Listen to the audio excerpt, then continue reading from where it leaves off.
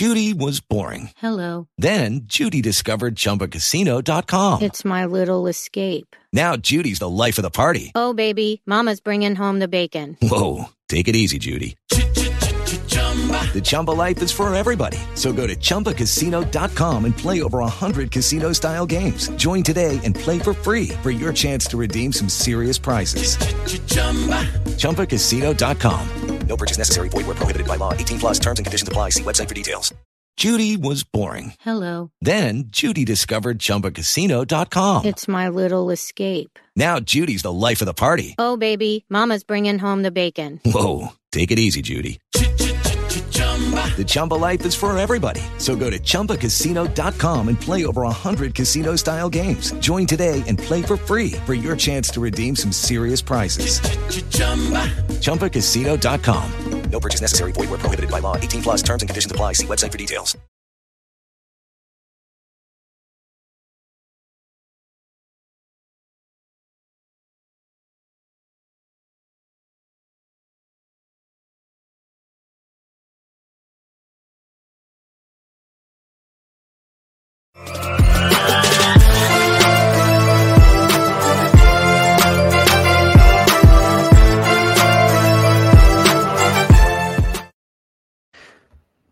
Good evening, everybody, and welcome to Carving Up Live. There I am on the screen. Jeez, I forgot to put the overlay up. All right, good evening, everybody, and welcome to Carving Up Live right here on Twitter, as well as the Carving It Up YouTube channel and the Grid Network's YouTube channel.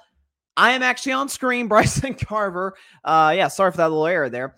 And we have got an absolutely loaded show on tap for you guys tonight on this Friday. Obviously, massive swing game for tonight between the Denver Nuggets and the Miami Heat. Denver leads 2-1 with an opportunity to take a commanding 3-1 series lead, going back to Denver to the Mile High with an opportunity potentially to win a championship on Monday night. Miami obviously trying to tie this thing up and extending this to minimum a Game 6. And listen, I picked Miami in 6 before the series started, but I mean, would any of us be outside of Denver and Miami, because both of those teams and the fan bases want to end this series as soon as possible with the championship, but would any of us be mad with a Game 7?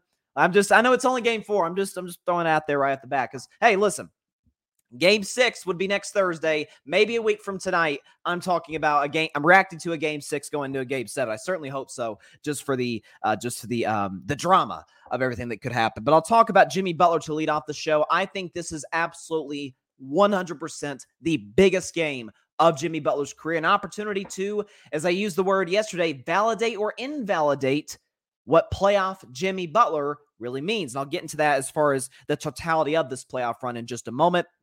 Also get into Russell Wilson, who, according to Garrett Bowles, is, he's ready to go this season. Like he's in a position to potentially, have a bounce back season with Sean Payton coming in as his new head coach. I'll get into that, as well as obviously predicting Game 4 of tonight's finals between Miami and between Denver. The Golden State Warriors, there's a new report that says that Steph Curry wants to essentially run it back, bring most of the guys back from this current team back and try and win a championship next year. And I actually think the Warriors' future, I was thinking about this today as a Warriors fan, kind of revolves around one guy, and it's not Steph Curry. I'll get into that later in today's show, as well as Damian Lillard, who reportedly is, or at least according to Damian Lillard himself, could be out of Portland soon. And I actually think the next few days, the next 2 weeks rather, are going to determine his future with the Trail Blazers. But first, tonight, Game 4, NBA Finals, Miami Heat down 2-1 against the Denver Nuggets, who, as I said before the series, and again, I admitted that I felt like Denver was the better team, but I didn't feel like it was this colossal gap that people try to make it out to be, like it was some Golden State Cleveland 2017 finals or Lakers Sixers back in 2001, like something like Denver's better, but it's not by just this colossal margin. But certainly you can't feel all that great, as I talked about yesterday, if you're a Miami Heat fan or a guy like me who picked the Miami Heat coming into the series. But tonight, we know what Nikola Jokic is going to be, and I'll get to my prediction later in today's show. We know what Nikola Jokic is going to be tonight. We know he's going to be great. How he's going to be great is going to be completely dependent on how Miami, in my view, defends Jamal Murray. That's if Nikola Jokic gives you another 30-15 game, you're probably going to lose. As I said, coming into these playoffs, if he gives you 40 plus, as the numbers would suggest, the Nuggets are 0-3. Again, 3 of the Nuggets' 4 playoff losses are when Jokic scores 40 or more points. So we could talk about the game plan aspect from that standpoint. Michael Porter Jr., he's got to play better. He only played 20 minutes in game 3. Does he get benched by Michael Malone, who's not afraid to make a move like that if he continues to struggle shooting? We'll see. Does guys like Christian Brown, KCP, do they step up? Those are the questions surrounding Denver. For Miami, really, for me, it's 2 questions. Can they knock down their open three-pointers, which, again, all playoffs long, Miami has been excellent, number 1 team in the NBA playoffs in three-point shooting. Again, shot 33% in game 1, lost. Shot 49% in game 2, won. Shot 33% again the other night in game 3, lost. So really, it's, can Miami make north of 40% of their threes? If so, they got a good chance to win. That's the first question for Miami. The second one is, and to me, more importantly, from an individual standpoint, is Jimmy Butler. So there's been this, and I don't think it's unfair to have this discussion about, hey, is Jimmy, given how he's played, the last 10 postseason games or so, is he a superstar, or is he just a guy who comes out guns a-blazing to start the playoffs and then kind of fizzles out, kind of gets cold, and no pun intended, the Miami Heat kind of gets cold as the postseason goes on, wears down physically? Well, here's what we do know. It wouldn't be fair of me to talk about what I'm going to talk about without at least mentioning this point, because it's a very fair point to make. The grind of an 82-game season and then 2 months of playoff basketball, man, it takes a lot out of you. That's why the fact that my Warriors made 5 straight finals, LeBron James made 8 straight by himself, doesn't even make sense. You see teams like the Shaq Kobe Lakers make 3 straight finals, and by year 4, obviously they went to the finals again a couple years later, lost to Detroit. They were just sick of each other. They just needed to restart and just retool the entire roster. Chicago, Jordan went to 3 straight finals, was exhausted, retired. I can't take this anymore. So just the mental toll that it takes, and you just getting to 1 finals, much less numerous in a row, takes a lot out of athletes. I totally understand that, and I don't want to go into what I'm getting into without bringing that up. It takes a lot out of you physically. But the superstars, and this is why I say what differentiates between a star and a superstar is that, like a Nikola Jokic, for example, who's absolutely a superstar, he'll always find a way to impact the game. Always find a way to impact the game, whether it's through his facilitating to his teammates, or whether it's through scoring, whether it's through rebounding. Again, he had 21 rebounds the other night. He's active there. By the way, he's not, and this has actually been surprising me in the playoffs, he hasn't been that bad defensively. This notion about he's a defensive liability, which I thought he could be going in the playoffs. I actually thought that's what would get Denver beat at some point. Actually, he's been solid. Has he been Joel Embiid or Giannis Antetokounmpo in that regard? No, but I'm not sure he really has to be. Denver's still got plenty of good perimeter defenders, and he's good enough to hold the fort down low. He finds a way to impact the game in some way, shape, or form. So does Steph Curry. So does Giannis Antetokounmpo. Is Jimmy Butler capable of doing that? So I wanted to real quick put this graphic up showing Jimmy series by series, because I think in some of this, and we'll get into in just a moment to sort of tie into the significance of this being a game 4 down 2 games to 1. But I wanted to show this real quick. So this is Jimmy's numbers. These are Jimmy's numbers throughout the entirety of the 2023 playoffs. Okay, so again, sorry for the podcast audience. I'll read it off to you. Against Milwaukee, averaged basically 37, 38 points, 6 rebounds, 5 assists, shot 60% from the field. That's incredible for a perimeter player. And 44% from 3, which is typically not Jimmy's, not a great 3-point shooter, as is reflected in the next series against the Knicks, when he goes from 38 points to 25 points, 7 rebounds, 6 assists. Assists went up by 1.2. 43% field goal percentage, only shot 11% from 3. He actually only made 1 3 the entire series. Obviously, it didn't matter because he was a great facilitator. His teammates stepped up for him. That's why they advanced. Conference finals against Boston. Again, very similar numbers in terms of the point total. Goes from 24.6 to 24.7. 7.2 rebounds to 7.6 rebounds, 6 assists to 6.1 assists, 42% from the field, 35% from three. The three-point percentage went significantly up. A lot of that had to do with his attempts as well in the conference finals. But if you look at his numbers across the board, outside of assists, they've all kind of either been stagnant or gone down in these NBA finals. He's gone from 24, 25 points against Boston to 20, 21 points against Denver. 7 to 8 rebounds to 4 rebounds, almost cut in half. 6.1 assists up to 6.7. He's been a good facilitator in this series. Again, field goal percentage thus far exactly the same.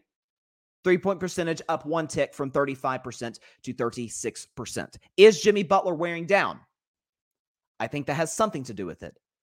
Could it also be, and this has been, at least from the media I've consumed, I don't know if anybody has a different perspective on that, but remember first round against New York, just talked about that Knicks series, game 1, fourth quarter, Jimmy turned his ankle. And remember, he limped his way through the rest of that one, missed game 2, came back in game 3, and hasn't missed a game since. Is the ankle hampering him? You say, well, Bryce, you give him the injury excuse. Actually, I'm not. I'm using this to set up why this is the biggest game of his career. We call him Playoff Jimmy. Given how he played against Milwaukee, rightfully so. Played well against the Knicks, played well enough to beat the Celtics. This series, although I didn't think he played bad in game 3 by any stretch, he did score 28 points, wasn't Jimmy, playoff Jimmy, at least certainly peak of his powers playoff Jimmy. Jimmy has an ankle issue. He's not 100% in that regard. 2021, down 2-1. At home, by the way, just like Jimmy and the Heat are tonight against the Phoenix Suns. Remember Giannis Antetokounmpo, previous series, Eastern Conference Finals, suffers a pretty nasty-looking knee injury in Game 4 against Atlanta, misses Game 5 and 6. Fortunately for him and the Bucks won those last 2 games to get to the finals. Comes back in the finals, plays great.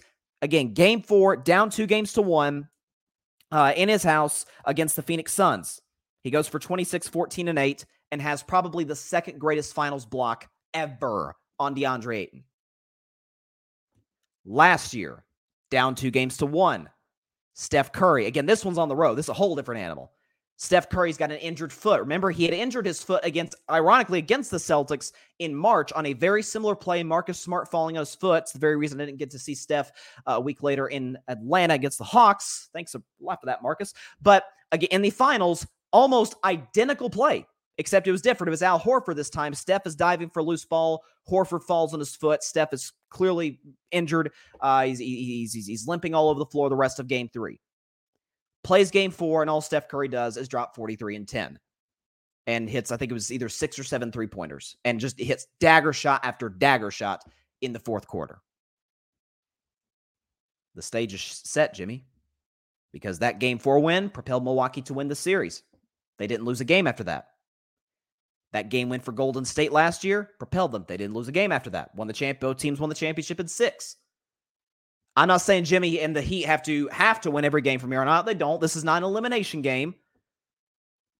But as good as Miami is, I don't think they're good enough to come back from 3-1. And again, a lot of coming back from 3-1 has to do with the other team. You could say choking, and that's fair. Some of it is bad execution. Some of it is you shooting yourself in the foot. Denver has not done that all postseason long. I don't expect them to if they were to go up 3-1. The stage is set, Jimmy. If you are truly playoff Jimmy, and I'm not expecting you, again, we shouldn't hold Jimmy Butler to the same expectations that we do a Steph or Giannis. Steph is the 6th greatest player ever. To me, Giannis is already in the top 20. And could have an argument with a title, maybe with another MVP, to be in the top 10, 12, dare I say, given his resume. Jimmy's never going to be in that discussion. But for any other, if Jimmy is truly a superstar, let's just take that discussion for a moment. There are superstars in the NBA who do not have a championship. Joel Embiid doesn't have a championship, right? Damian Lillard doesn't have a championship. Think about guys like, I'd argue Devin Booker's a superstar. Did you see how he played in the playoffs? He has yet to win a title. By the way, how about somebody who's not a superstar? Anymore, at least. James Harden. We're all over James Harden when he plays bad in the playoffs every single year. By the way, rightfully so. I've been kind of leading that train for years now on this show. It's kind of his history. Even a guy who does have championships, Kevin Durant. I don't, not just because I'm a Warriors fan, because I'm like, he won 2 championships. Can we get off his back now? There's been plenty of guys who've won championships with stacked rosters. I understand the circumstances are different, but I think it's a little nitpicky. But if Kevin Durant won this situation, playing the way Jimmy was playing through the first 3 games, going into this a similar situation here in Game 4, what do you think the narrative would be around KD? Is Jimmy as good as KD? Of course he's not. But we consider him, or at least some are considering him to be a superstar. What you going to do? If you are truly playoff Jimmy, if you are truly a superstar, a top 10 player, we've had 2 superstars, albeit all-time greats, in this exact same situation the last 2 years. Down 2-1 with an injury, with a lower body injury. Giannis with his knee, Steph with his foot. Both played outstanding and were the biggest reason their teams won the game. What is it going to be for Jimmy? Now, for the record, do I think he has to just carry the team on his back and drop 50? No. Obviously, if you're a Heat fan, you say, hey, Jimmy's going to score 50 tonight. Oh, I feel good. Now, some of that could be, well, the number of shots it'll take you to get to 50. Does that mean the other guys aren't showing up? So you have that component onto as well. He did have a 56-point game against Milwaukee in Game 4 of the first round. We understand that. But I'm saying for Jimmy, this has got to be a 30 to 35-point outing with, dare I say, 7-8 assists. Because Jimmy, I've said all postseason long, you can see through the numbers once again here, he's been a solid distributor. Not really in the first round against Milwaukee, although 5 assists isn't too shabby. But you go from, again, 6 assists again, and you round up, it's more like 7 assists in the NBA Finals. He's done a solid job of distributing, getting the ball to the number of spot-up shooters that Miami has. This, to me, is Jimmy's night. If Jokic doesn't play well, we're not gonna be over Jokic. It's like, okay, the series is tied. It's going back to Denver. Jokic finally had a bad game in the playoffs.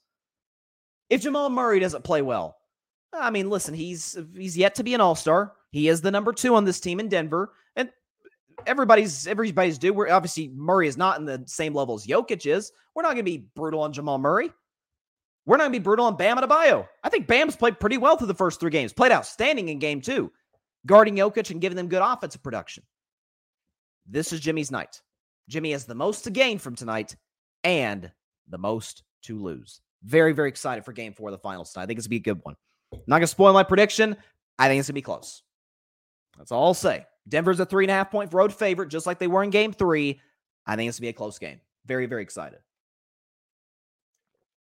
But I'm telling you, this is, there are certain points in great players' career. Jimmy's certainly a great player. Is he a superstar is the question. Tonight could go a long way answering that question. Because, none of us, and I don't think we should, for the record, none of us hold the 2020 finals against Jimmy. Because Miami getting the finals that year in and of itself was shocking. You have Milwaukee, who was the 1 seed, who, if you go on record 3 years ago, 3 years ago, I never believed in the 2020 Milwaukee Bucks. Check the tape, ladies and gentlemen. But you have the 1 seed Bucks, who were great in the regular season. You have Boston, who was knocked out by Miami. I thought Toronto was my pick when the playoffs started to get to the finals. They had a great regular season that year. There were some really, really good teams that Miami took out on their way to the finals. And they played a Lakers team that was just significantly better than them. LeBron was outstanding. AD was outstanding. And the supporting cast did their job as well. And you had Jimmy out there. That Game 5, I think it was it like a 40-point triple-double he dropped? He was incredible. I think he got some help. It was either from Tyler Hero. I think it was Duncan Robinson in that basketball game. So we don't hold that one against him, nor should we. I've always been of the mindset, when a great player leads a team to the finals and they really shouldn't be there, like, we have it in our minds that the finals are the 2 best teams left. That's not always the case. Do we honestly believe, seriously, that in 2007, the San Antonio Spurs and the Cleveland Cavaliers were the best 2 teams left? No, we don't. How about 1999? The Spurs and the Knicks. Were those the best 2 teams left? No. The Knicks were an 8 seed. The Cavs were led by LeBron. whose second best player was Zydrunas Ilgauskas. In 2015, at least after the Kyrie injury, were those the best two teams left, right? The Steph Curry-led 67-win Golden State Warriors and LeBron James, whose second best player was Matthew Dellavedova, third best player Timofey Mozgov, fourth best player J.R. Smith. So I don't hold the 2020 finals. I don't believe the best two teams left, just considering the gap between the Lakers and the Heat. So we shouldn't hold it against Jimmy. I'm fine with that. This is a different situation, though. Those 2020 Lakers are better, with all due respect to Denver, than this year's version of the Denver Nuggets. Game 4 is going to be a good one. No doubt about it. Okay, so I also wanted to get into a guy who seems to be kind of flirting with the idea of maybe going to Miami this offseason. Not on vacation, although who wouldn't, but to join the Miami Heat. And that is one, Damian Lillard, who I've said religiously on this show is one of my 5 favorite players of the league. I love watching Damian Lillard. It's like my favorite players are Steph, LeBron, KD, Lillard. Gosh, I don't know who that 5th guy would be. Kyrie's fun to watch. I don't know if he'd be top 5. I don't know. I'll have to come up with that 5th player. But those 4 are absolutely my 4 favorites without a doubt. But Dame's spectacular. He's a 30-point per game scorer. Multi-time All-NBA guy. One of the greatest shooters. We talk about. You know who Dame is? Dame is like a lot of those. Damian Lillard is, and people are gonna crush me for this. He is this generation's, and if we're talking about, I'm talking about specifically. I'm not talking about as a player, so please don't get on me, ladies and gentlemen. From a shooting, from a marksmanship perspective and standpoint, we don't give Dame his shine for how great he is. We don't talk about this is the Damian Lillard era as far as shooting the basketball in a similar sense that Kobe Bryant, and I think Kobe is the 4th greatest player ever, so I want to have this on record. Kobe never really had an era. Why? Because it was Kobe and Shaq, then Duncan won championships, and then by the time Kobe got back to winning championships in 2009 and 2010, LeBron was clearly the best player. It was the LeBron era started around 2008, 2009. That time. And again, the 2007, he took a terrible Cavs team to the finals. That's why I look at it from the perspective of Dame and Steph, where we don't give Dame the love he really deserves because Steph is just ridiculous out there, the way he's changed the game shooting the basketball.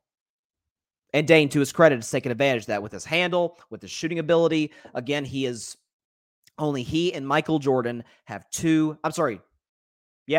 He is the only guy outside of Michael Jordan to have a walk-off buzzer beater to win a playoff series twice.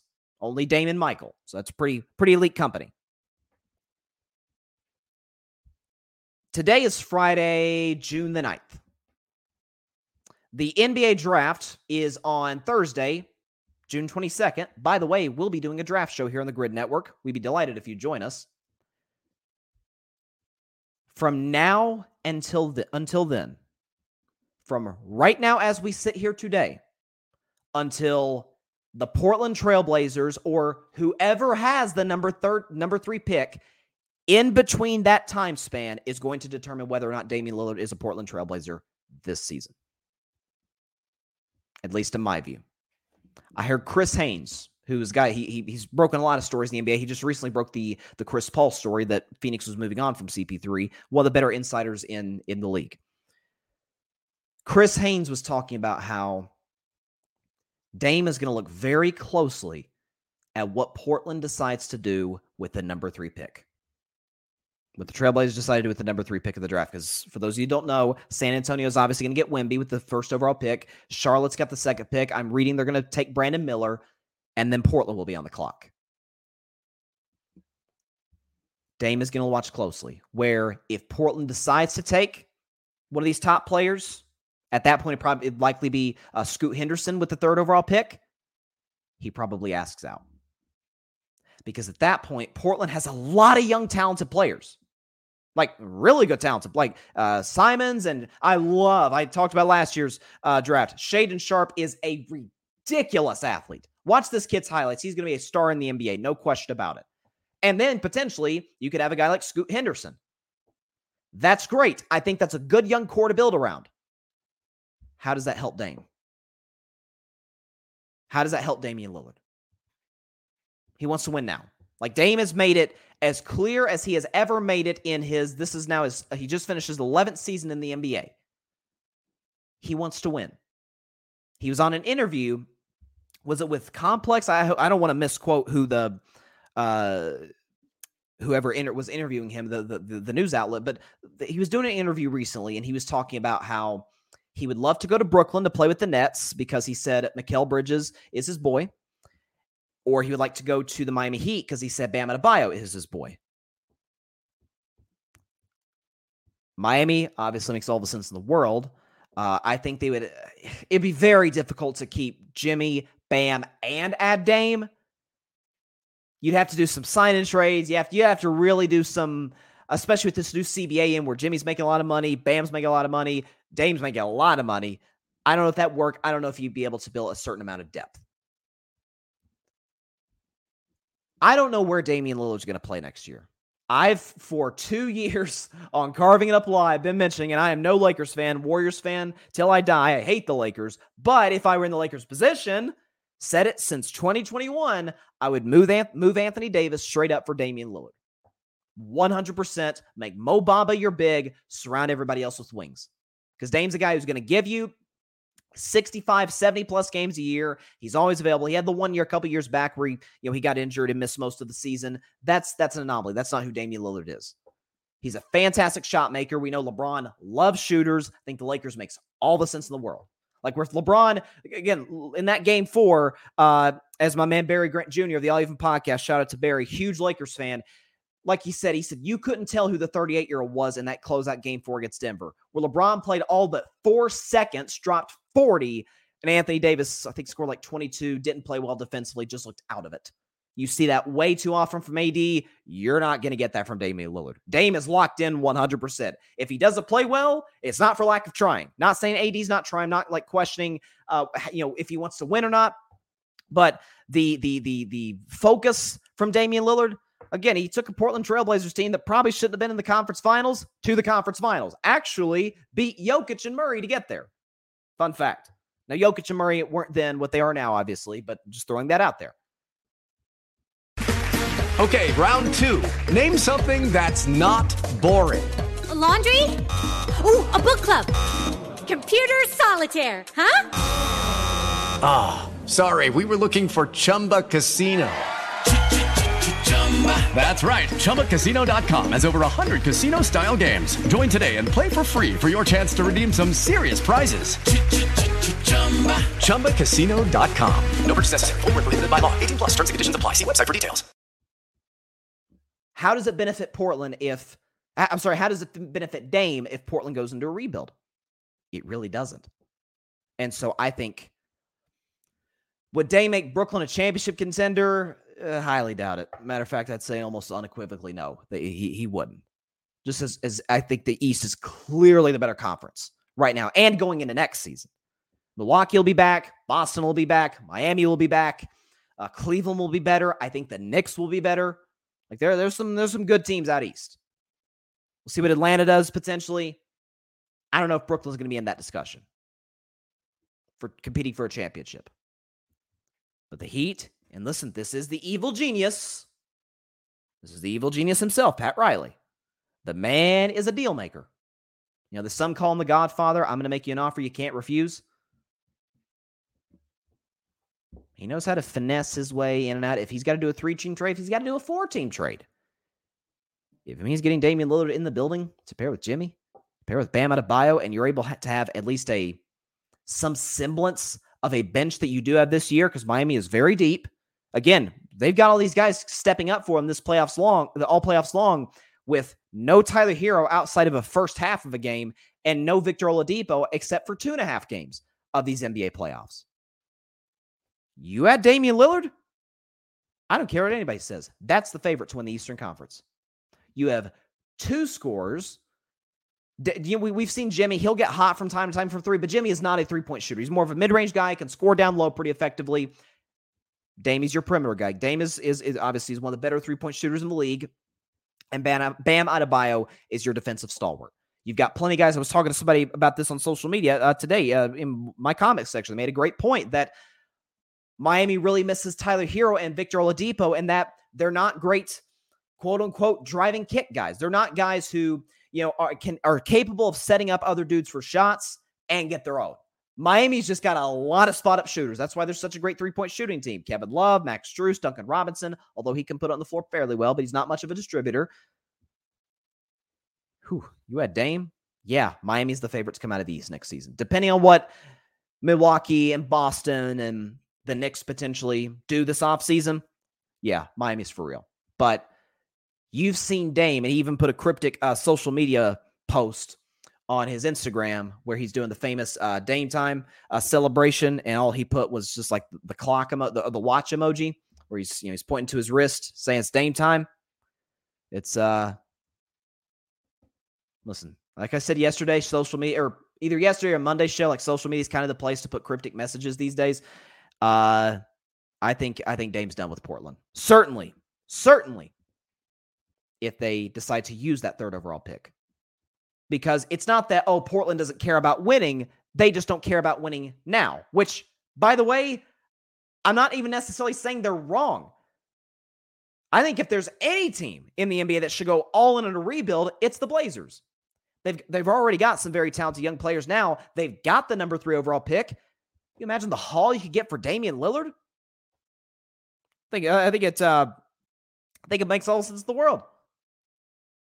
For Portland and for Dame, it's a win-win for both sides. Dame gave Portland 11 great years.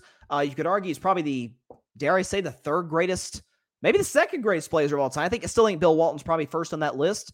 But at that point, you're probably arguing between Dame and Clyde Drexler, and I guess I give Clyde the edge just because he did lead the Blazers to a finals back in, I think it was 92. But Dame, certainly top 3 Blazer of all time, hit clutch shot after clutch shot, was awesome with that fan base. They loved him. He loves them. They still love him, obviously. But it's time. It's time for both sides to go their separate ways. And I think it's best for both to do so. But all I'm saying is, circle back to what I initially said regarding what Chris Haynes was talking about. I heard on a radio show yesterday. What Portland decides to do or not do with the 3rd pick in the draft will, in all likelihood, determine Damian Lillard's future with the organization. I'm just saying that these next 13 days will decide if Dame's a Blazer next year or if he's a who knows what next year.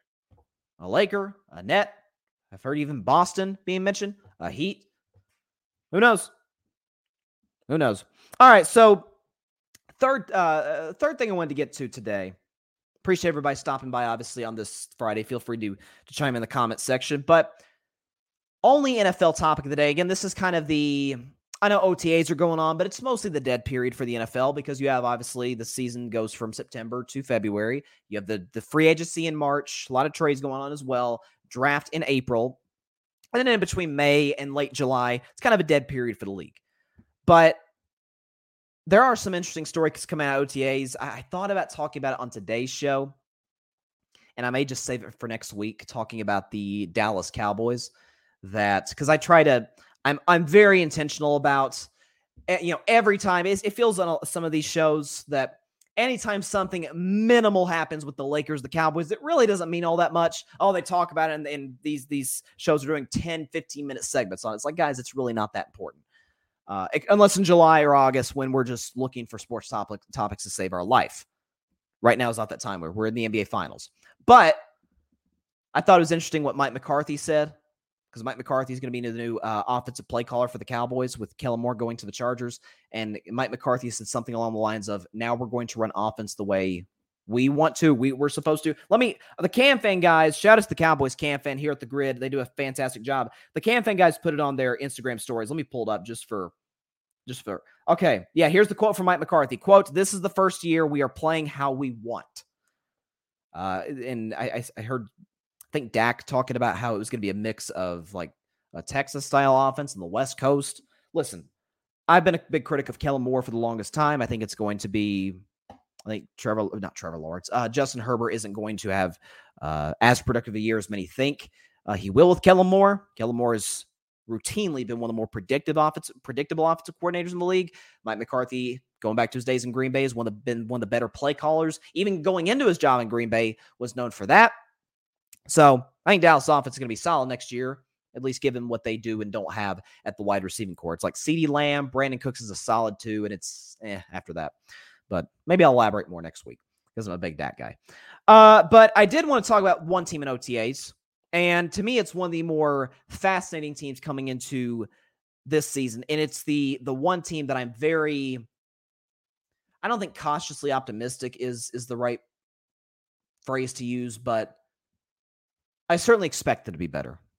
And honestly, I think they will be better. That's the Denver Broncos. Very disappointing season a year ago. I was so smart, folks. I picked the Broncos to win the whole thing last September. And it will go down in history as the worst take and the worst prediction I have ever made in the 3.5-year history of Carving It Up Live. I try to act like it never happened, but at the end of the day, it gets brought up from time to time, and it's more than fair that it is brought up. So Broncos OTAs are going on right now. They obviously upgraded massively at head coach. If you go from Nathaniel Hackett to the quarterback whisperer, which I call him, in Sean Payton, who's been one of the premier offensive coaches in the league since his days in New Orleans, now taking the job in Denver after a year off. The Broncos think did a solid job adding to their offensive line. They've got a spectacular receiving core, a spectacular defense. Running game, we'll see if they're able to make any adjustments, any improvements from last year with Sean Payton. I would imagine that's the case, but it's all going to revolve around as any team that's hoping to do anything this season in the 2023 NFL, the Denver Broncos, it's all going to surround Russell Wilson. It's all going to come down to Russ and whether or not he's able to bounce back from a truly awful 2022 season, by far the worst of his career.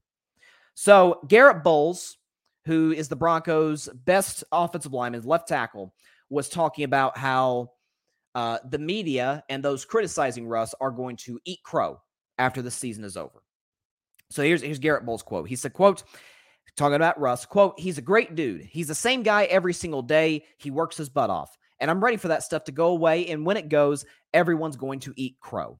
So clearly, and this is a big difference from last year, where there's the famous meme, I even saw it on my social media today, of Melvin Gordon on the bench for Russell. Remember the Thursday night game where Russ played horrible? It's probably the worst football game I've ever watched. It was terrible. I think the Colts won like 12-9, and it mercilessly went to overtime. Point is, Russell's on the bench. He's got the coat on. He's drinking the Gatorade, and Melvin Gordon's just walking past him, just giving him the most dirty look, like this guy is just, ugh. You saw, was it KJ Hamler was the receiver's name, where in that game, Russ missed him wide open. Didn't even look his direction. He would have been wide open for the walk-off touchdown. Russ didn't see him, threw the ball elsewhere. I think it was to Cortland Sutton. And KJ Hamler takes his helmet off and slams it on the field. And I remember saying the next day on my show, Brady's receivers aren't doing that. Mahomes' receivers, Josh Allen's receivers, Burrow's receivers, they're not doing that. Like, there was clearly a disconnect between most of the guys in the locker room and Russ. Some of that is the amenities he was given, despite the fact that up until last season, he never played a snap with the franchise. He was given the massive contract extension. He was given his own personal office, which I've never heard of in my life for a quarterback. And there was a real disconnect between Russ and his teammates. The fact that Garrett Bowles is coming out this strongly talking about the media and everybody's going to eat crow, that goes a long way in telling me, okay, two things I think have happened. And the second thing being a direct result of the first thing. Remember Sean Payton did his opening press conference with the Broncos when he was introduced as the new head coach? And there was one reporter who asked him about Russ's office, and he has like his personal trainer and all this. He sort of works out separate from the team. And Sean Payton, in his the most Sean Payton-ist way possible, said, "Yeah, that's not going to happen here." He was very direct, like, "Yeah, that we're not doing that." I think as a direct result of that, it sort of forced Russ to... Lucky Land Casino, asking people, what's the weirdest place you've gotten lucky? Lucky? In line at the deli, I guess? Aha, in my dentist's office. More than once, actually. Do I have to say? Yes, you do. In the car before my kids' PTA meeting. Really? Yes. Excuse me, what's the weirdest place you've gotten lucky? I never win and tell. Well, there you have it. You can get lucky anywhere, playing at LuckyLandSlots.com. Play for free right now. Are you feeling lucky? No purchase necessary. Void where prohibited by law. 18+. Terms and conditions apply. See website for details. Kind of look himself in the mirror and say, okay, what did I not do last season as a leader? And by the way, Garrett Bowles is not the only guy to come out in support of Russ.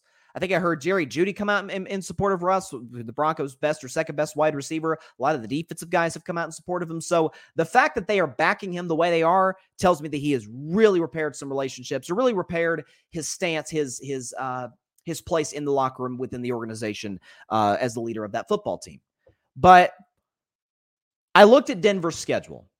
And before I even get to Denver's schedule, and I talked about Russ a couple weeks ago, where Russ was talking about he feels he lost a little bit of weight in the offseason. He feels lean and mean, which I don't really know how that's going to really help as a quarterback. But Russ was talking about that, and I was saying that I expect Russ this season. Said this a few weeks ago. I'll say it again now. I said about 28 touchdowns, maybe cut down the interceptions from like 11 to 8. 28, 8. Completion percentage could go into like the upper 60s potentially, like 67, 68%. Because that was a big issue with Russ last year. His completion percentage wasn't very accurate. I could see Russ being more involved in the run game as a scrambler. I know Sean Payton's talked about before that Russ plays football kind of like, at his best, Russ plays football like a basketball player. Very improvisational. I know Mike Tirico had a famous call when he was calling a Russell Wilson crazy play. He said, cue the Houdini music. Like that's kind of Russ's game. That's what we knew Russ to be, is this sort of the Mahomes before the Mahomes, as far as just crazy scramble plays, wild throws to some of his best wideouts, and making unbelievable throws for touchdowns or for long gains, or even scrambles. I could see a little bit of that with Russ coming back. Now, do I think Russ is going to be what he was in Seattle? I'm not ready to go there yet. Just part of that's just because I plunged on Denver last year and I was so terribly wrong. I'm hesitant to do it again. I'm like the person who doesn't want to get conned twice by a similar person. So, but look at Denver's schedule this season. So start the year, and I'll just go and predict the season just like I did a couple weeks ago, and I've got a graphic for it this time. But they start at home against the Raiders. Folks, I haven't got a chance to talk much about the Raiders this offseason, frankly, because they're not that relevant. I think the Raiders are going to be one of the 3 or 4 worst teams in the NFL this year. You heard the news about Jimmy Garoppolo, about his health, and they could opt out of his deal. I think Jimmy's out of there. I'm not sure Jimmy's going to play a single game for the Raiders. If that's the case, they were bad. Let's keep it real. They were bad last year with Derek Carr, especially in the second half of games. I think it was like 5 games they blew a double-digit lead, which is mind-blowing. But I think the Raiders could be horrible this year. I think they could be in the Caleb Williams / Drake May sweepstakes this offseason. So I absolutely have Denver winning this game at home fairly comfortably. Then they've got the Washington Commanders. Again, Washington's a team that, and sorry to my man Parnell, who was on the show yesterday. Shout out to Parnell of the Commanders Demand podcast here on the grid. I think Washington, it wouldn't be the worst thing in the history of their franchise, and a lot of bad things has happened with Washington, especially regarding ownership, if they went ahead and just tanked the year and started over with a new quarterback, be it Caleb Williams or Drake May. I think Denver starts their first 2 games off, gets 2 pretty, I don't want to say dominant, but comfortable home wins to start the season, to start 2-0. They go to Miami to take on the Dolphins. Now, there's a lot of expectations for Miami. They added Jalen Ramsey. They brought in Vic Fangio to be their defensive coordinator. You have all that circulating around the franchise. And obviously, Mike McDaniel, I thought had a solid year as the Dolphins head man last year. That's a tough one for Denver. I'm going to give them a loss there. That's like on their first big challenge this season. I'll give them a loss at Miami. Then they go to Chicago. Now, Chicago's a team. They're absolutely going to be better than last year. They're not winning 3 games again this year. I could see them winning maybe 6 or 7. I got Denver winning a game in Soldier Field. Again, I can't imagine early October the weather in Chicago is going to be too much of a factor as it would be if they were playing them, say, in obviously December or January, late season. So I'll give the Broncos a win against the Bears, and then a loss against the New York Jets. I think that might be a Sunday night game, if I'm not mistaken, against the New York Jets. I think that's a loss. They fall to 3-2. I think they lose another game to Kansas City. Again, the Broncos have not beaten the Kansas City Chiefs since Peyton Manning was the quarterback way back when in week 2 of 2015, the Thursday night football game. I actually remember that one. Bradley Roby Picked up a fumble recovery from Jamal Charles for a touchdown. I think I remember that. And so the Broncos dropped to 3-3. They'll come back. They'll beat the Packers, who I think are going to be terrible this year. Come back to beat the Packers at home. Lose once again the very next week to Kansas City. Again, that says at Kansas City by bad. That should say a home game against the Chiefs. So they'll lose at home against Kansas City. They got to bye. They go to Buffalo. I got to be honest, folks. I'm not buying Bill stock this year. They have not improved the offense. Matter of fact, I think they've gotten worse. Stephon Diggs isn't happy. The defense has gotten better, but I don't really think the defense was that much of an issue for Buffalo last year. Josh Allen being careless with the football, them not developing any running game whatsoever to speak of. If I'm not mistaken, I think I remember them only scoring 10 points in their playoff game against Cincinnati. Did Buffalo get better in their biggest weakness? No. By the way, Leslie Frazier, their defensive coordinator, gone. He's no longer the DC. So I'm going to have Denver going to Buffalo, winning that one coming off of a bye week. Again, Sean Payton, we know this rule about head coaches are fantastic coming off a bye, very well prepared. So I'll give the Broncos a win there. That would get them to, 5-4. I think they come home, beat Minnesota, lose to Cleveland at home. I'm not that high on Cleveland this year, although I think they could be a potential playoff team. So that would take them to 6-5. I think they go on the road, beat Houston, lose to the Chargers. So that would take them to 7-6, lose to Detroit to drop them to 7-7. And then I think they finished the year on a 3-game winning streak. They beat the Patriots, Chargers, Raiders. Again, two of those teams, Patriots, especially the Raiders, I think are going to be pretty bad this year. Chargers are a playoff team. Denver comes home, beats them, and they finish the season with a 10-7 record. That's what I got. I think Russ is a bounce back year, 28 touchdowns, 8 picks. Again, I'm a little concerned about the Broncos running game, but I think their success is going to be predicated a lot by what Russ is able to give them in that regard with his scrambling abilities. So we'll see what happens there. Got a comment here from my man, Patrick Brown. What's up, Patrick? He says, a big year for Russell. Sean Payton has rebuilt the culture in a matter of a couple of months. Not to mention, Denver added Frank Clark. Yeah, I saw that yesterday to blister their defensive line. Yeah, Frank Clark's one of the premier pass rushers in the NFL. Although I will say this, it is at times I'm always very weary anytime a very well-run organization. Not saying Denver's not well-run. I'm not saying that, but like Kansas City decides to just let a great player walk. Now is some of that because they can replace him because Brett Veach is fantastic at the draft? That probably has more to do with that. Again, Denver's a well-run franchise in the front office, so I don't think they would have taken a chance on a guy who has high risk or low reward. But I think Frank Clark can be an asset for their pass rush. Yeah, he can be solid. I think it makes sense. So we'll see what Russell's able to give you in that regard. But I do think he has a bounce back year. I really do. Hold on. Trying to get this last graphic up. Hold on for my next segment because it actually involves my team, the Golden State Warriors, who are in a bit of a predicament this offseason. According to an article by Uproxx, I think, who this is by, about Golden State and their future, Steph Curry wants to bring the band back. Again, this article says, if I can pull it up here. Hold on. Find the article. I just lost it. There it is. Okay, so this is the title of the article. Report: Steph Curry wants the Warriors to keep their core together for, quote, at least one more season. And he says, and this article goes on to talk about how came off a disappointing season. Bob Myers decided to step away from the team. And Tim Kawakami, who does a fantastic job for The Athletic covering the Warriors, he said in The Athletic, quote, this week, I think the most likely scenario is that the Warriors keep most of this together for at least one more season. That's what Curry wants. His opinion sort of matters. Well, that's understandable. This is a Warriors franchise that was not in the greatest position in the world. I think I saw this. If I still have the stats, I didn't plan to bring this up today, but what Golden State was worth as a franchise before Steph got there. Yeah, here it is. So the Warriors, and this is from 2021, so I can imagine it's grown since then. When Steph was drafted by the Warriors, the team was worth $315 million. This is 2 years ago, so this has to have improved.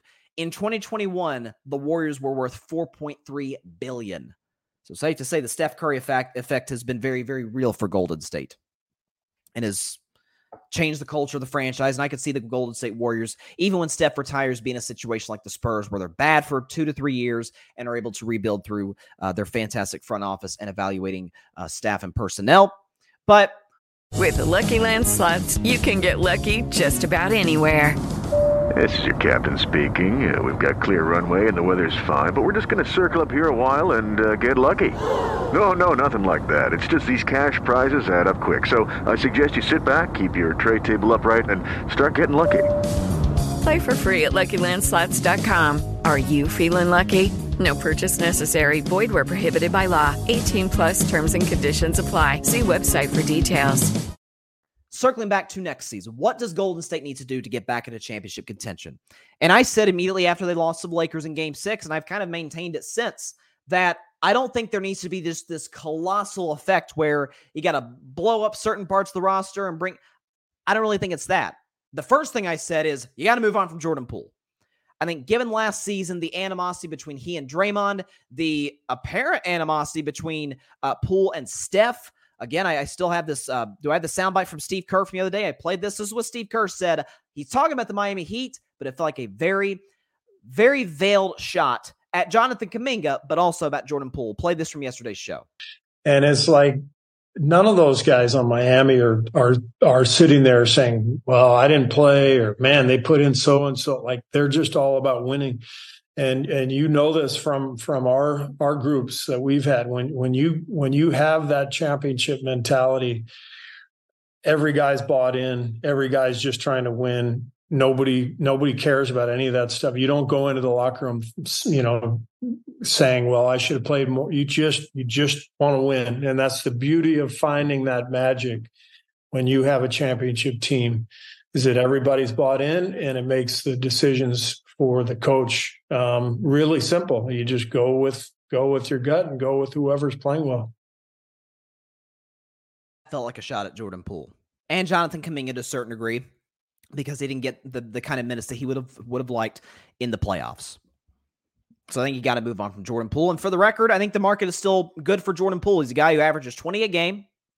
To his credit, had a great playoff run a year ago before he got his money, and then things kind of changed. But he did last year average, I think, around 26 points a game when he started in place of an injured Steph Curry. So you give him that. There's plenty of a market for a shot maker like him. Not like anybody's going to build their team around Jordan Poole, obviously, but he could certainly be an asset for a team. And I think for Jordan, he needs a fresh start, and the Warriors need to go ahead and move on. By the way, it would take a lot off the salary cap.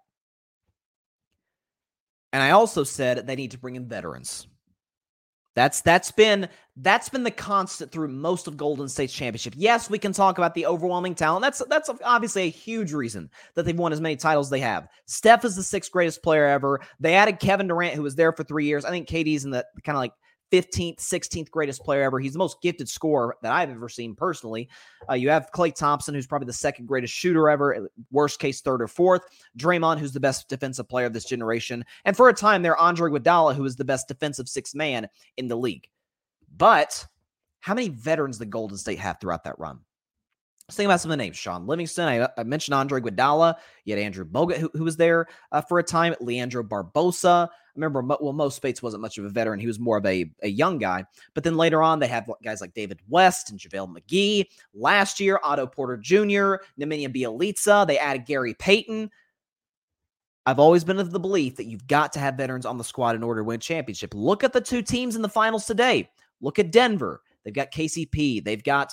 oh my gosh, what's his name? Oh my God, I'm blanking. Aaron Gordon, who's been around the league for a while. Like, plenty. Got Jeff Green, who's been in the league for a while. Plenty of guys who've been on the stage who have been there and done that. For Miami, obviously we understand the OG Udonis Haslem, but Kevin Love's been there and done that. So is Kyle Lowry. Yes, you need young players. You don't want to be too old. I remember when the Lakers added Russ and had a terrible free agency that for some reason people thought was good. And I said on this show, it's terrible. Melo's old. Trevor Ariza's old. Rajon Rondo's old. DeAndre Ayton's old. Russell Westbrook is out of his prime. LeBron's old. Like, this isn't going to work. You got to have young players, but you also got to have veterans on that group. To me, Golden State needs to really attack that this offseason, as well as trading Jordan Poole. But I was thinking about this. Steph Curry's obviously everything goes through him the second. I mean, the very second Steph Curry walks through that door and is no longer a member of the Golden State Warriors is the second that they are no longer title contenders. It's as simple as that. And they'll go into a complete rebuild. Draymond, by all accounts, including his own, is going to be back next year. He has made it very clear he wants to stay in Golden State. All the reports I've heard out of the Bay Area say the Warriors absolutely want to keep him. So let's just assume Draymond's in for the long haul as well. His timeline kind of lines up with Steph because Steph is locked in with the Warriors until 2026. Klay Thompson is on the last year of his contract. Now, I've been a big Klay defender this year in that, yes, while he had a bad playoffs, had a terrible series against the Lakers outside of Game 2, Klay had a really good regular season this year.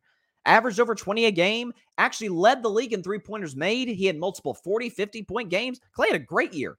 Had, I think, 2 or 3 games of like 11 or 12 three-pointers made. So Klay has not lost his shooting touch. He just lost in the playoffs. He got cold at the worst possible time. And listen, before anyone comes at me saying, well, he choked. Is Klay Thompson known for choking in the playoffs? We literally call him Game 6 Klay. We nicknamed him after an elimination game.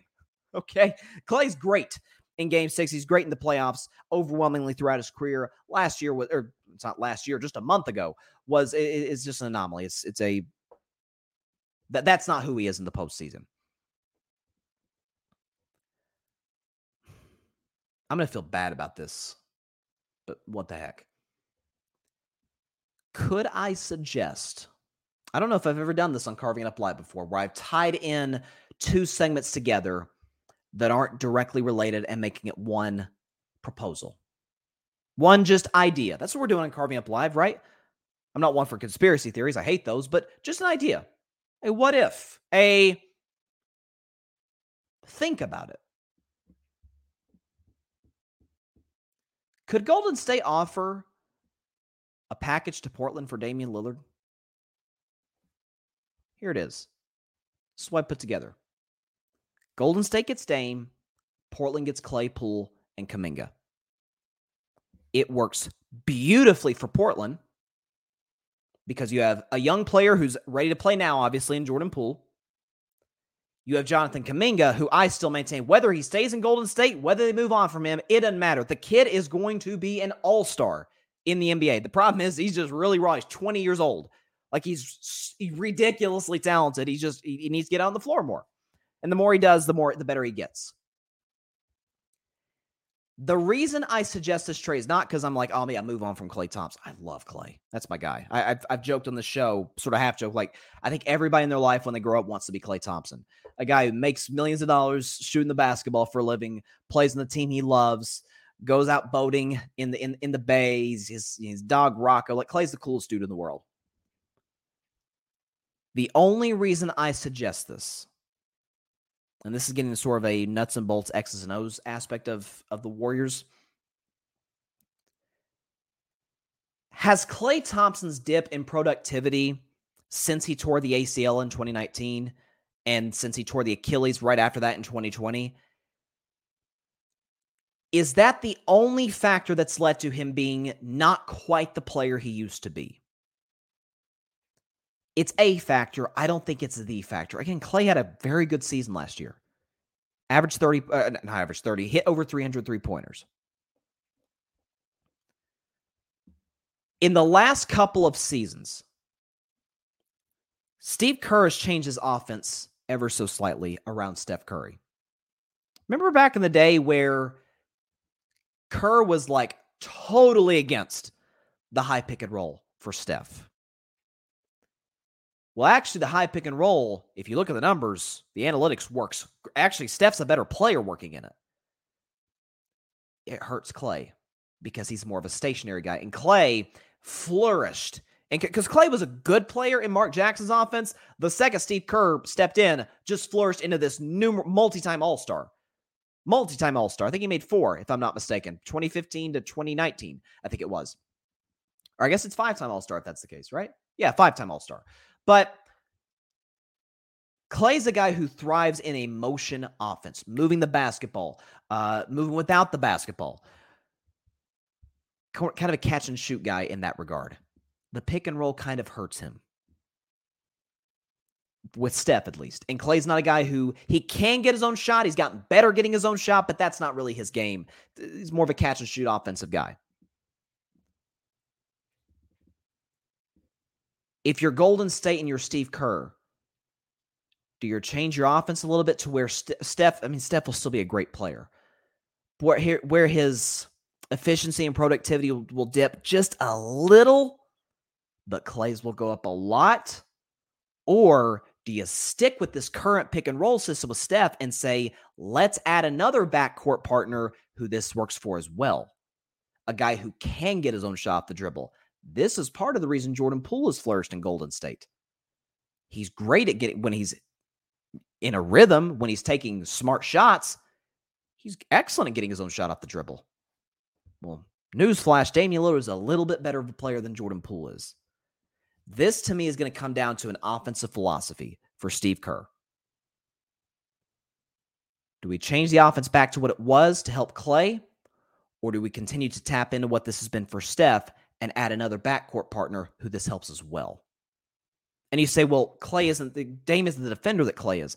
Klay's not been as productive on the defensive end of the floor as he used to be, which is fine for Golden State because they sort of replaced that number one wing defender, which Klay used to be, with Andrew Wiggins. Like, that's his job now. Draymond Green is, I still think, the best overall defender of the team. He can guard 1 through 5. He can play the 5 in a small ball lineup. I don't know. I think it makes sense. And then you add veterans along with that. The salary works because, again, Klay is a guy who's making a lot of money this year. He's obviously, in all likelihood, going to want the Supermax a year from now. Jordan Poole just recently signed a big extension. And Jonathan Kuminga is a young player that, listen, if he develops the way I think he will, he's a multi-time All-Star in the NBA. Is it crazy? Now, listen, it'd break my heart if he moved on from Klay. That's my guy. But if the Warriors want to put themselves in the best position to win a championship, objective number 1 is to move on from Jordan Poole. Objective number 2 is to add veterans. And objective number 3 is figure out what you're going to do offensively next year from a philosophical standpoint. This answers all 3 of those questions. You move on from Poole. You do add veterans, not through this trade necessarily, but you're able to do that, guys, on some vet minimum guys. And you choose an offensive philosophy with Steph. I don't know. And by the way, Klay's in the last year of his deal too. I don't know. I'm just throwing this out there. John Rivera, what's up, John? He says they need CP3. We do not need CP3. Listen, I'm willing to bring in CP3 to come off the bench, but he would have to take A, a massive salary cut, and B, I don't know if he would necessarily want that role. So, yeah, I don't think we need CP3. John, CP for I don't know about that. CP for Poole. Money is the same, and CP's money will be off the books after this year. I don't know. Again, how does he really fit? I think he'll have to take a huge pay cut in order to come to Golden State. By the way, again, with the new CBA, which I, by the way, hated. It punishes teams for actually building through the draft, which I thought the NBA was supposed to promote. Like Adam Silver, and I love Adam Silver, is talking out of both sides of his mouth with the CBA. That's all there is to it. But as difficult it is for Golden State to keep the highest paid guys still together, adding CP3 under his current contract is just going to make it more difficult. Now, I know you're kind of swapping salaries with CP and Jordan Poole. I understand that. But I feel like you can get a haul that works better from a salary standpoint and from an on-the-court standpoint for Jordan Poole than Chris Paul. And John just says, y'all not trading Klay. I don't think so. I would prefer we not trade Klay. But if you did, you don't think Damian Lillard would want to come to Golden State?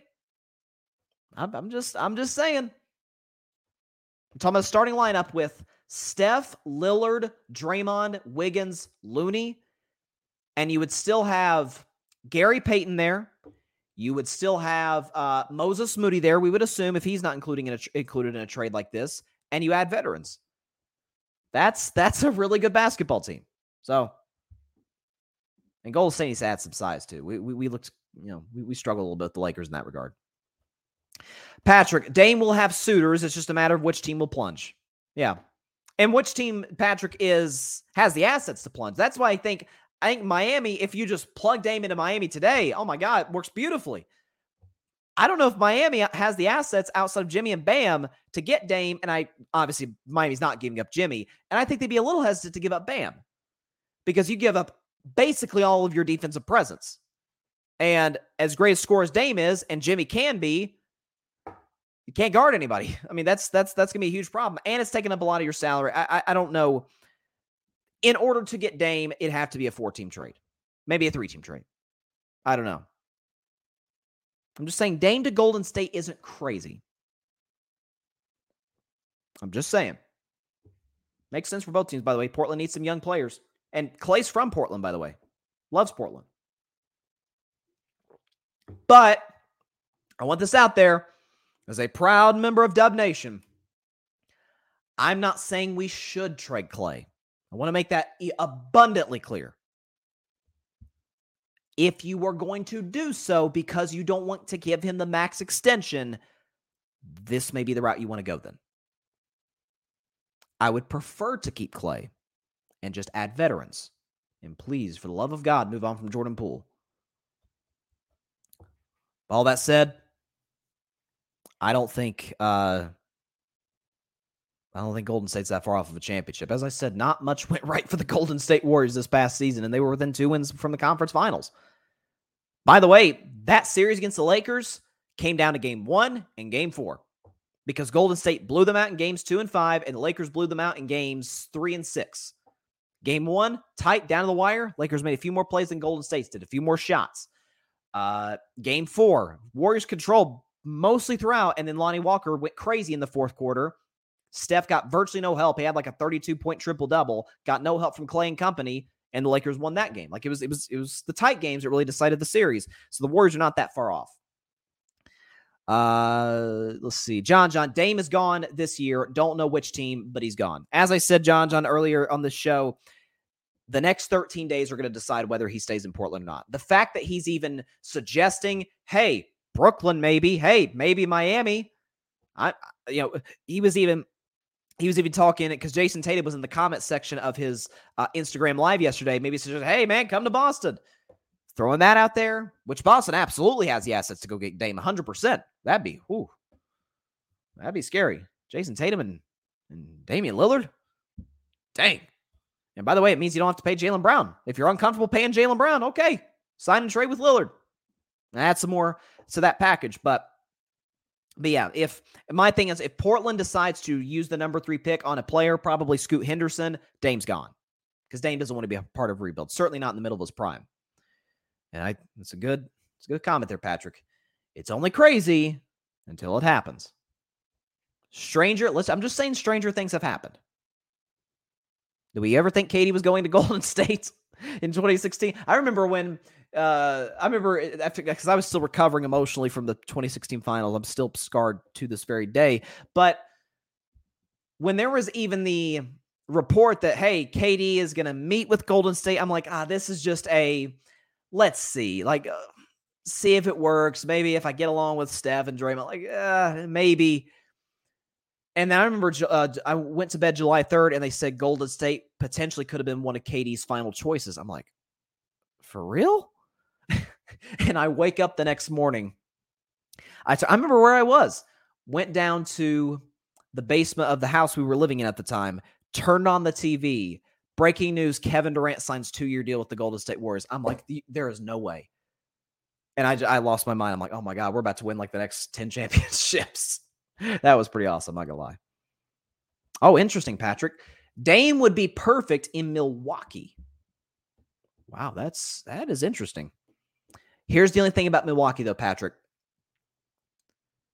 Portland's going to rebuild. They're going to want a lot of young players. Milwaukee doesn't really have any. They may have some guys at the end of their bench, but probably aren't guys that Portland's going to build their franchise around. I agree, he would be a great fit in Milwaukee if he were to move Middleton, some picks. Maybe Bobby Portis. I think Portis is in with Milwaukee for the long haul.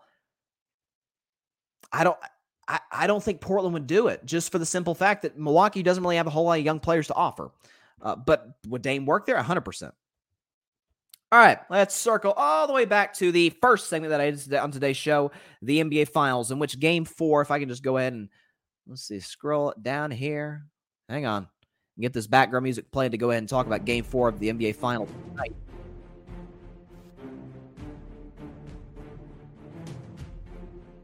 Here we go. So, Denver up 2-1.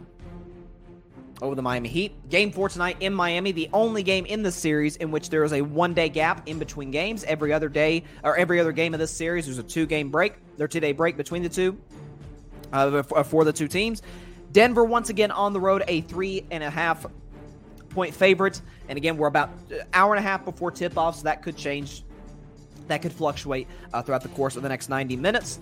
But Denver comes in this game with Nikola Jokic having one of the great finals performances we've ever seen. 32, 21, and 10. That's the first time any player in the history of the NBA Finals has ever put up a stat line like that. And it overshadowed the fact that his teammate Jamal Murray dropped 34, 10, and 10. So two guys with 30-point triple-doubles, and then you have Christian Brown coming off the bench, giving you 17, I think it was 17, on 7 for 8 shooting. It's like if you're Miami, I hit only 33% of my threes. Their best player was on another planet. Their second best player was awesome. And their rookie come off the bench was incredible. You're probably not going to win that basketball game. I said it early on today's show. Jimmy Butler by far has the most to gain from tonight and the most to lose. If Nikola Jokic doesn't play well and the Nuggets lose, wow, Jokic finally had a bad game. I mean, he is human. If Jamal Murray doesn't play well, he is kind of the Robin to Jokic's Batman. Like, we're not gonna crush Jamal Murray for not playing well. Bam Adebayo. I think Bam's played pretty well in this series. He's not the guy. He's having to guard Jokic on the defensive end. Are we really gonna crush Bam if he doesn't play well? Jimmy, those are a different story. As I mentioned on the first segment, the last two finals leading before this one, you had a star player on the other team, or certainly these two are superstars, and we're asking the question, is Jimmy a superstar? A superstar player with a lower body injury and his team down 2-1. Giannis in 2021 against the Phoenix Suns dropped, 26, 14, and 8, and had the second greatest block in the history of the NBA Finals. Bucks won that game, won the series. Remember, he had a leg injury from the Eastern Conference Finals. Steph Curry injured his foot in Game 3 against the Boston Celtics.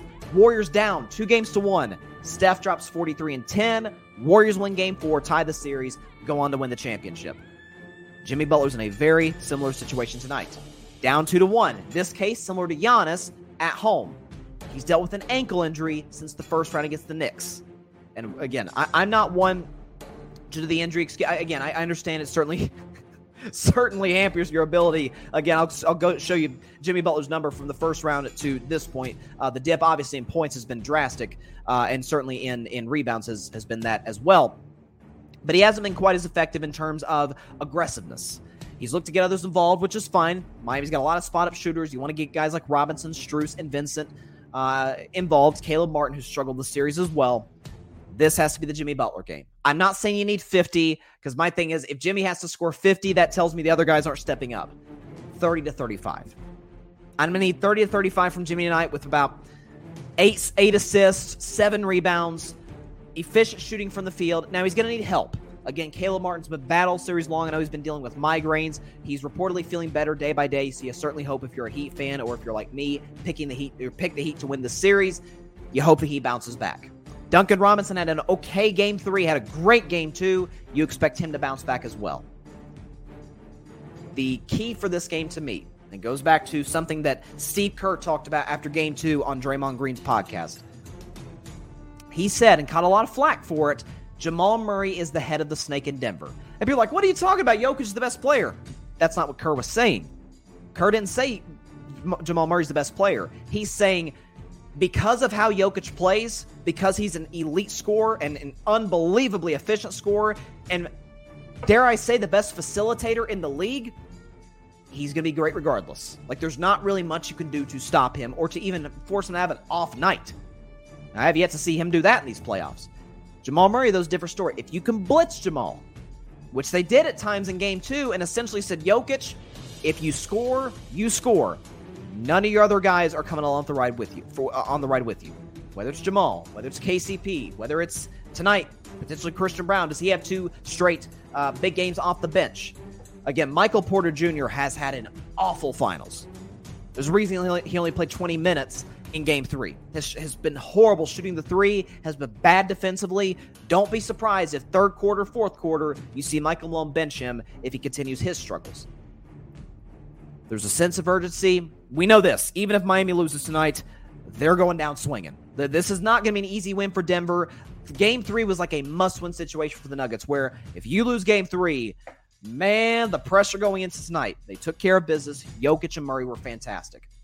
Could I see Jokic, honest to God, could I see Jokic going 30, 20, and 10 again? I actually could. That's his game. That's what he does. He's a fantastic basketball player in just about every facet of the game, certainly in the offensive end. Do I see Jamal Murray going for 34, 10, and 10, however? Probably not. The key for Miami and the key for Eric Spoelstra, how do you contain Jamal Murray? Again, they've thrown a lot of zones at Denver throughout the series, different coverages. Jokic has exposed them all. Again, it sort of goes back to just play Jokic straight up. He's going to score a lot of points on you. He's going to frustrate you with some of these shots he's hitting against that play where he backs the guy down and literally just, it's not a Kareem sky hook, but he just turns and literally just lets the ball go. It's nothing but net. It's demoralizing. It's absolutely demoralizing if you're guarding him, if you're Bam Adebayo or Cody Zeller, who I hope doesn't play too much tonight because he scares the crap out of me when he comes in the game and Jokic is looking at him like barbecue chicken, as Shaquille O'Neal would say. Jamal and the rest of the guys in Denver cannot get going. I nicknamed the Miami Heat in the Eastern Conference Finals Jimmy and the Dark Horses. Well, the Dark Horse is going to have to show up and shoot better from the three-point line. But this is about Jimmy. Jimmy's the lead singer here. We came to concert to see Jimmy. 30 to 35. Let me settle on a stat line for Jimmy. 33, 8, and 7 on 54% shooting from the field. And he knocks in a couple of threes. That's what I got for Jimmy Butler. This is a legacy game for him tonight. This is an opportunity for him to show, yes, I am playoff Jimmy, until proven otherwise. I am a superstar, and we will tie this series. I've got the Miami Heat winning by the very skin of their teeth. 108 to 107, with Jimmy Butler not hitting the game-winning shot, but Jimmy driving off a double team, kicking it out to Duncan Robinson, and he hits in the game-winning three with just a few seconds left on the clock, and the Heat win this game 108 to 107 to tie the finals at 2 games apiece. And at that point, ladies and gentlemen, it'll be best of 3. Heck yeah. Please. I need that. Even folks that are picking the Nuggets, we all want to see a good finals. That's what I got. Once again, Miami 108, Denver 107. I said Heat in 6. If they lose, it is impossible to go down or to win the series in 6. They'd have to come back from 3-1 and do what Cleveland did to my Warriors in 2016 and win it in 7. That's what I got. I'm going to stick it with it. Yeah, John, talking about the trade, John says, yeah, like you said, it will take more than 2 teams. I just don't think Miami has the assets to get Dame. If you plug Dame into Miami now, with them not having to give up anything, that'd be a problem. I'm not so sure they wouldn't be the favorites in the finals. I'm serious. That's not a shot at Denver. That's, again, I keep saying, me saying there's not that much of a gap, or I should say not that much of a gap, not a colossal gap between Denver and Miami isn't a shot at Denver. It's not saying they're not a great team. It's to say Miami is in the NBA Finals. The gentlemen swept Milwaukee, took care of the Knicks. We're up 3-1 at one point in that series. Beat the 57-win Celtics, led 3-0 at one point in that series, outplayed them in 5 of the 7 games. They're pretty good. Like, we use terminology like effort and hustle and how about shot making? How about defense? I don't know. How about coaching? Does that count at some point? Listen, that's why I said the most exciting part about this series to me was going to be the chess match between the 2 coaches, because Eric Spoelstra is absolutely the best coach of the league in my view. But Michael Malone, as I've said for years, is one of the more underrated coaches in the league. I think he's absolutely in that top 10 class, maybe top 8 class. The back and forth. One guy loses, he makes the adjustments. It's went back and forth all series long. Now the spotlight shifts to Spo. My guess is Spo throws the zone at Denver, blitzes Jamal, and says, Jokic, you're going to do what you're going to do. Well, we surrender. But the other guys aren't going to come along for the ride. Jimmy drives to the basket, gets doubled, kicks it out to Duncan Robinson. He hits the game-winning 3 with a few seconds left, and we get a classic Mike Breen bang. That's what we got. All right, that is all the time we have for today's show. Appreciate everybody stopping by as always. Be sure to catch Carving It Up Live on Monday at 6 p.m. Eastern, at 3 p.m. Pacific time on Twitter, as well as the Carving It Up YouTube channel and the Grid Network's YouTube channel. And be sure to like, share, comment, and take 2 seconds. I can't speak today. And hit that big red subscribe button. It helps the channel grow exponentially. And be sure to go subscribe to the Grid Network. And that is GRYD, the Grid Podcast Network, here on YouTube and any and everywhere you get your podcast, your favorite podcast, be it Apple Podcasts, Spotify, iHeartRadio, Google Podcast, any and everywhere you get your favorite podcast. Game for tonight, once again, I got the Miami Heat. So that's the prediction for the series. My bad. I got the Miami Heat tonight, 108-107 over the Denver Nuggets. They tie it 2-2. And we're going to have a fun show on Monday, if that is the case. If not, we could be talking about on Monday about will a champion be crowned tonight? For the sake of my pick, for the sake of drama, I hope that is not the case. I know Nuggets fans, as they have all playoffs long, will disagree with me, but hey, do you blame them? Who doesn't want to win a championship as soon as possible? All right, have a great weekend, everybody. Enjoy the game tonight. Please stay safe out there. Please be sure to take care of your physical as well as your mental health. And please be sure to call your local state representatives and senators to demand change for gun violence in America. Have a great evening, y'all. Heat win tonight. God bless y'all. Peace out. All right, Playoff Jimmy, floor is yours. Thanks so much for watching the show on YouTube. Be sure to click that big red subscribe button and go check out the other clips and full shows of Carving It Up Live. Have a blessed day.